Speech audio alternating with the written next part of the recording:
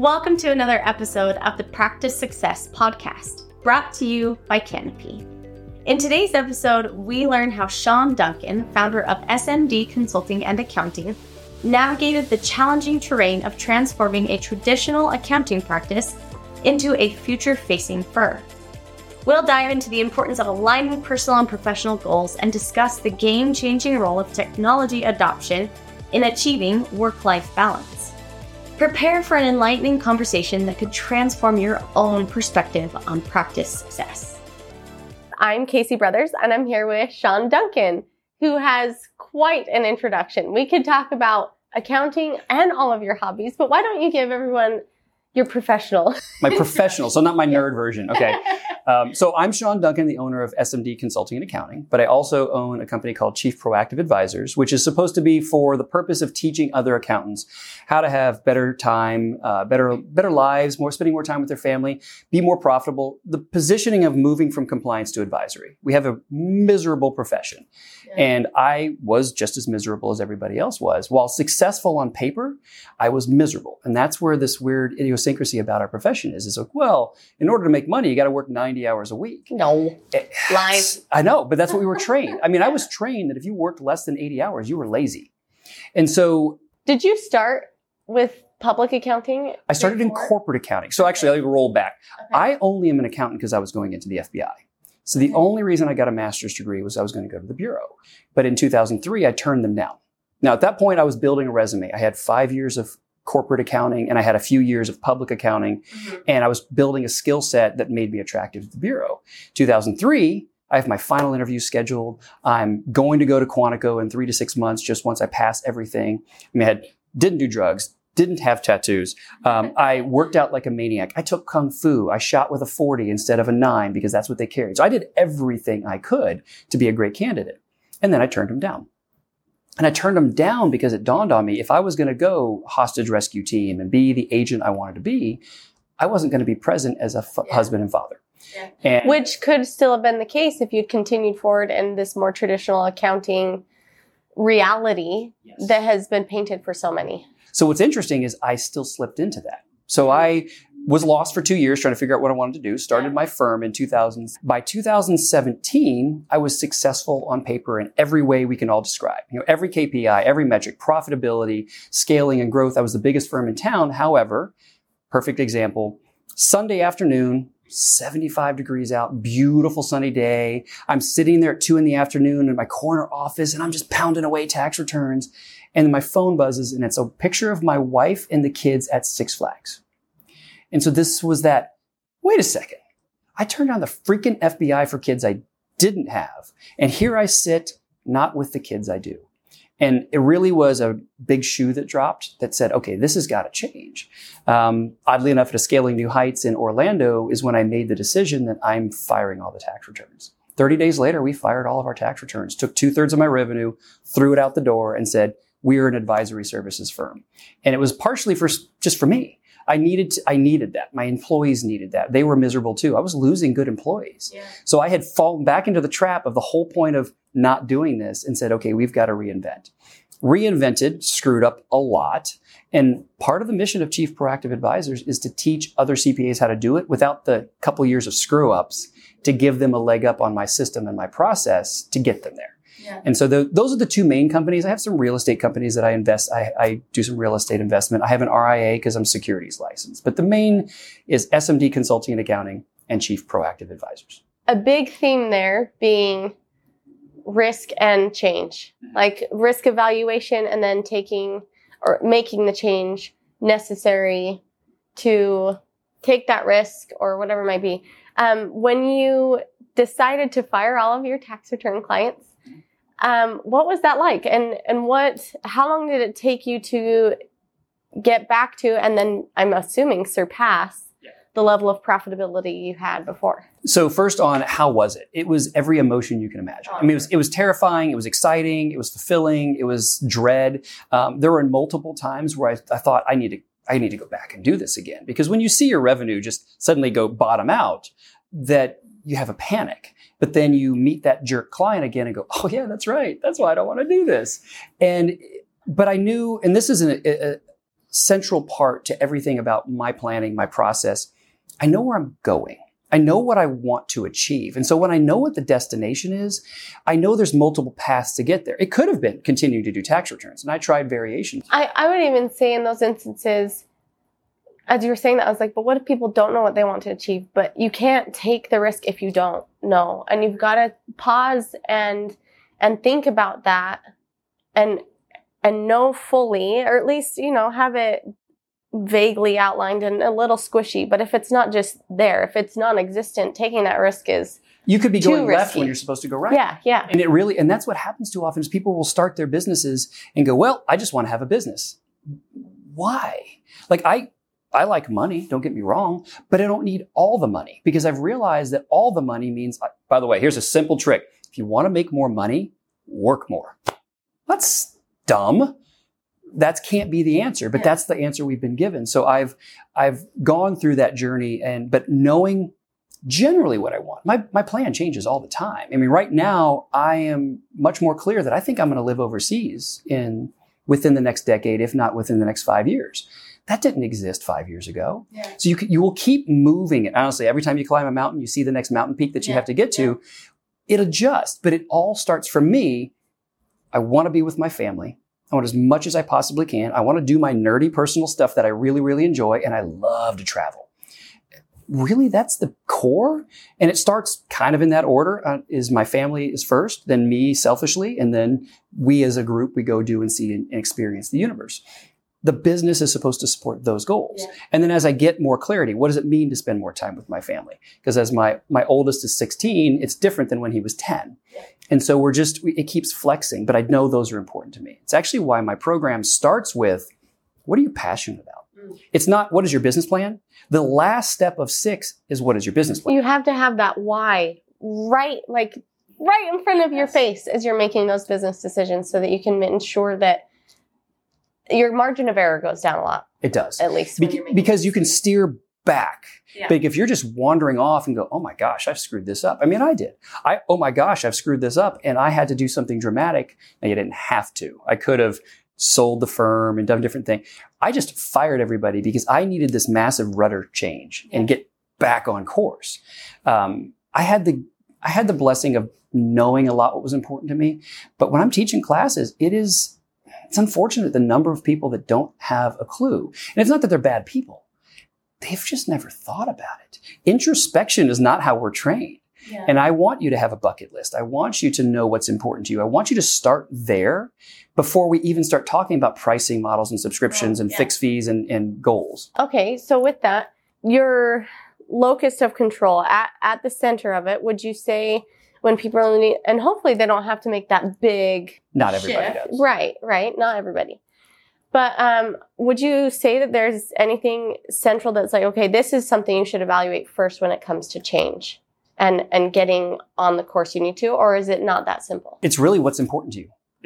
I mean like not just their guiding star, but rather like internally in their firm, if you're needing to make changes to reflect and guide you towards this path that you're wanting to be on, are there go-to ones that you recommend, or is it just depends on the phase and context of their firm and what's messy and what's not messy or whatever it may be? I've coached several organizations going through this exact change, and I found every single one is different, but the common thread, and it's going to be, this is really general answer because it ends up not being specific. What is causing you the most pain? Yeah. What's driving you nuts? Because quite frankly, while I want you to move toward what you create joy, sometimes we have to get rid of the thing you hate, this albatross. And so a lot of times we're having the conversation is like, okay, what's killing you, man? Like, if I could get rid of this today, that would make you immediately lift the weight off your shoulders. Let's start there. What has been an example of one? Idiot clients. I know that's a fail-safe. I've had the simple fact that they believe themselves to be a martyr. This sacrifice they're making is for the good of their clients. Oh. And of course, the clients will appreciate that.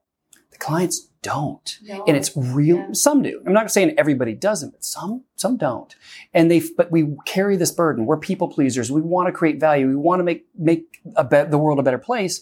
But I'm sorry, if you're doing a tax return for $200 for 6,000 clients, I'm telling you, they don't appreciate it. Yeah. And so much of it is, how much are you carrying a weight for your clients that you shouldn't even bother carrying? Sometimes it's time. Sometimes it's efficiency. Sometimes they like to complain. I can't fire them. They're friends. They've been clients for 20 years. And you're charging them the equivalent of $20 an hour. Yeah. If they really care about you, they want you to be successful too. Yeah. So if there was the most common, it's looking at how our CPA world is or bookkeepers or any accountant is interacting with the client base. What shift has to happen there? I mean, the simple thing, we go to seminars, raise your prices and you'll lose half of them. And that's true. I've done the same thing. Doubled my rates and you lose half your clients. Congratulations, you make the same money with half the work. Yeah. You have to be willing to handle the consequences. That's when my big change was everything. I had people that were happy for me, people that were angry. Who do you think you are? To, I'm so proud of you that you're making this move. There's no one answer, but you have to do it for yourself. Well, and that's not to say too that when you do make that change, whatever it might be, whether it's firing clients, consolidating softwares, hiring new talent, it all comes with change. And there's always going to be a period where you're feeling the pain of change. How do you get through that? I mean, do you just remind yourself of what's on the other side? What do you recommend there? You have to know why you're doing it. You have to remind yourself over and over again why you're doing it. It's any particularly software changes. There's an implementation phase. There's a learning phase. If you're not willing to commit to that moment, knowing that you're going to be better at the end, one, it's not going to work. And then you're just going to prove that it's not going to work. And it's just going to be this death cycle. Self-fulfilling prophecy almost. We implemented Canopy. It took months to migrate all of our data and change all of our clients. And I'm telling you, it's not easy. Yeah. You're changing your entire practice management for a company that's been around since 2006. That's a lot of work. Yeah. But we knew it was going to be good. And we proved it once we got to the end of it. Yeah. In that process too, do you advise, or did you even take the time to, because no system is the same. Just like English is not the same as Spanish, and they're not going to translate directly. What do you recommend too in those instances when it comes to evaluating processes and operations? You have to know what they are. I mean, seriously. How many of us just kind of fly by the seat? Well, that's just the way I've always done it. Have you ever written it down? Yeah. One of the most common, and this is really silly, but I actually have lots of clients do this, a very simple advisory project for your clients. Say, I'll do a process documentation engagement. Let me help you write down your processes, client. And you write those processes or processes, depending on how fancy we want to be. It's like when we say niche, depends on what our day is. Yeah. But when you go through this and you write this down, every single time, you're going to find something to do it better. Yeah. Well, why do I do that step 3 times? You don't even know you're doing it. So we do that for clients, which then, by the way, leads to a second project of the process improvement opportunity. The same thing applies to us. Just actually write it down, and you're going to go, oh my gosh, I have emailed myself 17 times just to get me the same myself. Like we had people that were emailing themselves information before we started implementing processes. I'm like, you're emailing yourself? Well, I needed a reminder. Oh my gosh. That's what software's for. There's ways to do this, yeah. But it is shocking how many times you write your steps down, you go, oh, that's kind of obvious. But until you look at it, it's like looking at your P&L. Yeah. You can look at your bank account and decide if you're profitable, or you can actually look at the P&L. And it's the same logic. If you don't take a moment, but then once you have the processes written, the technology tools can support the way you're doing it. And that's where we gain the biggest advantage. I don't tend to choose software just because it's neat and shiny. Is it going to make us better? In fact, I was doing a panel at AICPA Engage on tech stack. And I first had to say it out to everybody.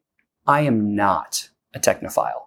I am, in fact, actually, my team tells me to get the heck away from the computer. I specifically approach technology as a business owner. In fact, I will break it if I touch it. That's just me. And sometimes it's from anger. Sometimes it's from incompetence.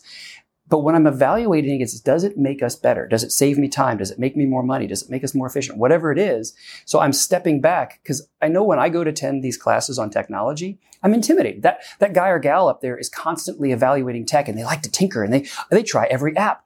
I ain't got time for that. I'm busy. Yeah. So it's got to make sense. And you can get lost in the weeds so easily too.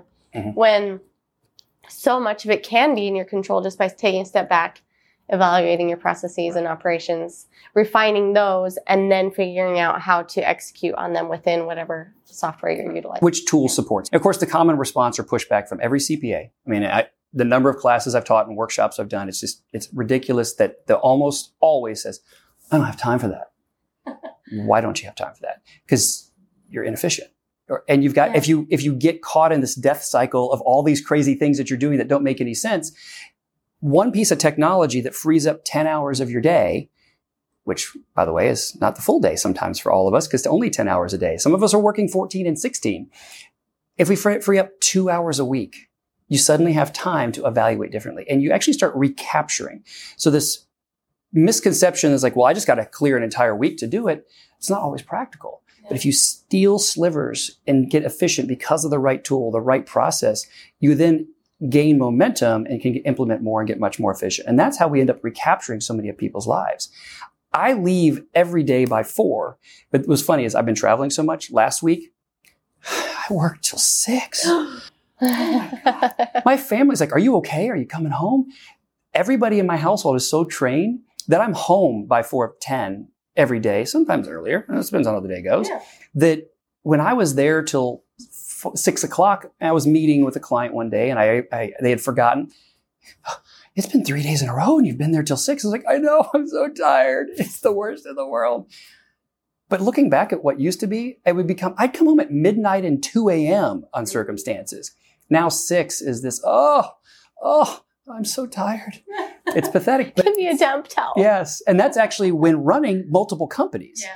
Quite frankly, if I weren't doing the speaking and it weren't such a passion that I committed time to, I would be leaving at 1:30. Well, you make it look easy. And it's so encouraging though to see that there are ways and approaches to enjoy your life, your job, your family, your hobbies, and not run yourself into the ground while trying to support those other very important things in your life. And it's a transitionary phase, right? It's none of this happened overnight. I mean, I started the research in 2015. It wasn't till the signature moments in 2017 that I pulled the plug in a dramatic way, which is not what everybody can do.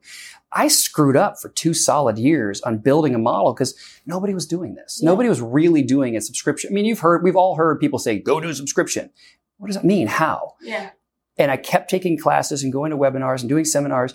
Nobody would actually tell you how. What is advisory? How to do advisory? How do I know what I want to advise on? I completely disagree with the AICPA's definition of client advisory services that they pushed out. It's wrong because it's so limiting and intimidating.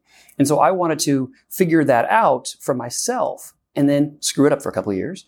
And then once I really started hitting my stride, I found that others were asking me how I did it. And in fun moments, I'm full of stories. I'm not going to go I'm not going to nerd stuff. I was at Scaling New Heights. Again, just thematically happened to be Scaling New Heights. I was in Fort Worth. And this lady ran up to me. She's like, I'm so glad you're here. Oh my gosh, you changed my life. I can't thank you enough. I'm doing advisory. I'm making more. I get to hang out with my kids now. And she's just almost on the verge of tears, just thanking me for all the help I gave her. And she goes, I saw you in Utah. It was so amazing. I said, ma'am, I didn't speak at the Utah one, the Salt Lake City scaling. She's like, oh, I know. We had lunch. And then I remembered I had sat down over lunch and we were swapping stories and she was sitting next to me and asked like 20 or 30, because I didn't know who she was at the moment, because like I'm trying to figure out where this person came from. And we had talked for 20 or 30 minutes and I'd give her some tips and actionable items. 3 years later, she identifies me walking down the hall and is on the verge of tears on how I changed her life with a 20-minute conversation because it gave her actionable tips, but empowered her to make the choices that she kind of already knew some of them. That really kickstarted like, okay, I need to do this for real. Yeah. And then when you walk into firms and you're helping them transition, and she didn't do anything dramatic, it's just gave her the tools to pull this off and have that time. And I can't tell you how fulfilling those moments are to stand in one room. And it could be everybody's asleep. It's a 7:45 in the morning class, but one person walks up and goes, holy cow, I'm going to do this. That one person, if you're doing advisory, I'm not just helping them. I've now just helped 1, 2, 500,000 clients. Because if I can teach them to be an advisor, I have just created value to those people. Yeah. And while my mission is to help 500,000 accountants move to advisory and experience better lives, what I'm really doing, the multiplier effect, is how many people are they then helping? Whether they help other CPAs or they just help a nail salon, it doesn't matter. Yeah. It's this multiplying legacy that I get to do. So when we get to mission, it's a lot of fun, but it's having those moments. I know that wasn't directly to your question. No, it's great. I can go Star Wars if you want to as well. We do love, you mentioned in your intro, you said explore the universe. And I thought of all of your other hobbies and interests in those universes as well. Well, thank you for being here, Sean. It's been my pleasure. Enjoyed the heck out of it.